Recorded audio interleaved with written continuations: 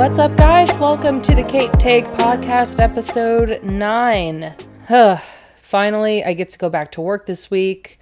I went back Monday, but this weekend is really when I get to start working like I usually do. So, finally get my sleep schedule right, and I can actually go and do things and create like a schedule for myself, like before I was in surgery and the whole recovery process. So I'm glad that it's coming to a close, but this is going to be a struggle for me to discipline myself to get back on it, to be able to do this still, and just really make the most out of my day, because you feel kind of garbage when you can't. I don't know if that's just me, but when I'm not productive, I really hate my life.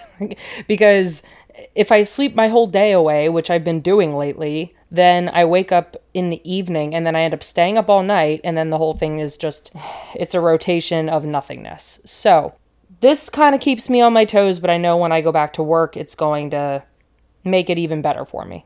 Something that Jalen Hurts said, just one thing with the Eagles right now that I want to mention, and I'm really happy he said this, because this is just a reflection of what I was saying with our team is not at all tested. It popped up on my Instagram feed, and he says, "I've gone 8-0 before, and then lost a national championship. We haven't accomplished anything yet." Good job, Jalen. No, seriously. Good head on your shoulders, because it shows that you're not giving into what I was afraid would happen. Where, oh, look at us, yeah. At least he knows that if it doesn't matter if you go a certain number, whatever in the season, and then you lose where it matters the most. So I'm happy that he's not thinking that way. Gives me a little bit more confidence, puts me at ease, and I'm excited for Monday. I might be going to the game. We'll see. Hey guys, just wanted to take a minute here to talk to you about listener support. As you know, this podcast is not monetized, so instead listeners can donate as much or as little as they wish to show their love. Listener support is an optional monthly donation to support this podcast in order to sustain future episodes. Click the link in this podcast description to show your support today. One thing that I did on Wednesday was one of my best friends and I went to see, like we go to see movies all the time. I haven't really gone to the theater ever since her and I started going together. Just haven't had the time. Haven't really been interested in the movies. And also, when things come out on streaming in a couple weeks, there's really no point in me spending money to go to the movies, or her spending money for me to go to the movies, or whatever it is. So it's rare that I go, but I'm kind of getting back into it. We went to see the movie Till.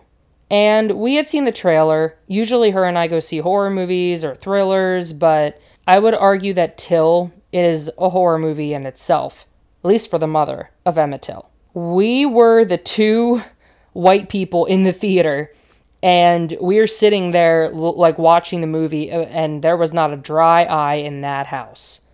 It was a horrifying piece of history, and I'm happy that we went to see it, because it really puts a lot into perspective. And I was sitting there physically angered, because the fact that no one got reprimanded for this, and if they did, it was like a slap on the wrist. And even though the people who murdered him got a warrant, or they admitted that they did it, they still got nothing. I will tell you this, I'm not going to spoil the movie, but they don't hold back with the things that you would think they would hold back on. They don't do that, which I'm happy they don't do that. Because with a story like this, you really do need to see the horrors of what happened. There were a lot of pieces in that movie that I knew nothing about. So it was a really educational experience, and there's a thing called just anger, when you're angry at something justly, meaning there's a good valid reason why you're mad. I felt that the whole way through. It was a very emotional experience, and I'm glad we did it. So, no one's telling me to tell you this, but if you have a second or an evening, go see that movie, get some perspective on things. So I finally got done of season 5 of The Crown, Yeah, I finished the whole season. I'm a little bit irritated. Nothing really happened, to be honest. And I sat there and I watched the whole thing.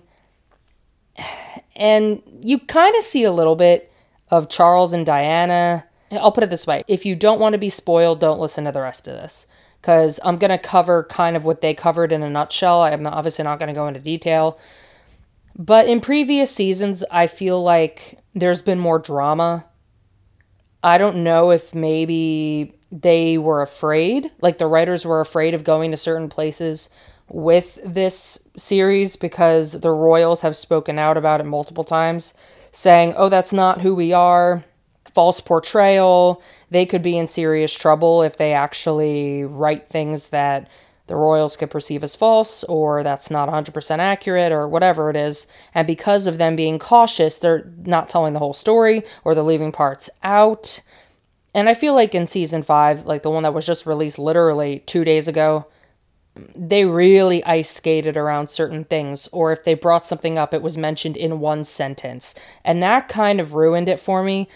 They go over Charles and Diana, of course, in season 4, it left off as she was really on the rocks with Charles, and then it does cover her revenge dress and her brief, like, affairs as well, because I do want to mention, and for the record, Diana did cheat as well. It was not just Charles, but I think they're both to blame. I think that Charles is more guilty only because Charles was cheating on Diana the whole time with Camilla, the whole time. And Diana only did once she found out that Charles was doing that or saw that Charles was doing that. So they're both wrong. I don't agree with either one of them. I'm never on team cheater, okay? But if I were to pick the lesser of the two evils, it would be Diana. And I think kind of everybody feels that way. I do have friends in England, so I do want to ask them, have they seen The Crown? What do they feel about it? Or if they've seen season 5 and they're kind of in agreement with me on this, I'm not sure. It's not that dramatic except for one scene in episode 9 when Charles really says horrible things to Diana. And the scene starts when they're having a great little meal together. They're already divorced at that point, and they're talking, and it's going well. And then Charles just flips on her. And he takes what she's saying the totally wrong way. And it was a really sad scene to watch. And Charles basically says, I'm so happy that you're out of the family now and all this stuff. It's like, well, first of all, she's never going to be out of the family. She's the mother of your 2 kids. Speaking of the kids, William taking the brunt of that entire divorce was painful to watch. Because these are figures that are alive right now. And when you watch them as little kids in this series, I mean, you just get an inside look, at least the best we can, to their childhood. And William was torn between the 2 parents, but he was also trying to support his mom and dealing with the bullies at school who knew that he was the prince. And that was just really hard on him. They didn't go into Harry really at all in this season. They might go in a little bit more next season, but season 6 just started filming in September, like 2 months ago. So I don't know when that's going to come out, but it's going to be a long time. So what else happened that I wanted to bring up? Let's see. Okay, yeah. So with the Queen, I mentioned before that it's Imelda Staunton. That's her name, Imelda Staunton, who played Umbridge in Harry Potter, who is the Queen of England in The Crown in season 5. So she does a fantastic job, by the way. It's just perfect casting, in my opinion. And she kind of goes through more of an emotional side of the Queen that was not shown previously. And it didn't cover just much of the historical parts. I mean, it had to. It went there, but there wasn't that much. The only drama was with Diana, really. That seemed to be it. I mean, there was a couple things with the Queen, like she lost her ship or something, and a new prime minister comes in, and all of that stuff. But there's really nothing more. There's brief conflicts with Russia. They do a lot of flashbacks to when the Romanovs were murdered back in 1917. So there are flashbacks and a little too many of them.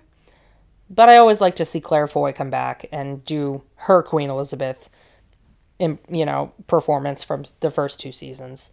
Kind of upsetting that they didn't go further because I thought season 5 would end on a more cliffhanger note and it really didn't. I honestly thought they were going to cover Diana's death, which they don't. So, full disclosure, they do not. They end it in 1996, so it follows the years 91 through 96. And obviously, Diana passes in 97. So season 6 is going to cover that. What I thought they should have done was they should end season 6 or renew it for a season 7 and end the show altogether with the Queen's passing. Because that would be a perfect story of the Queen, and you should just name it The Story of Queen Elizabeth. And that should really be it. But they apparently aren't going to do that. From what I've read, at least, they're going to go into the early 2000s. So we're not really going to see that. I want to know if we're going to see William meeting Kate, though, because they met in 2001. So that would be interesting if we saw that, but I don't know if they will. So that's kind of where that season is.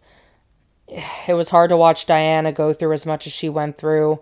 The BBC interview that she did, and everyone just really taking a dump on her and saying, why is she doing this? Why is she speaking out? How dare she?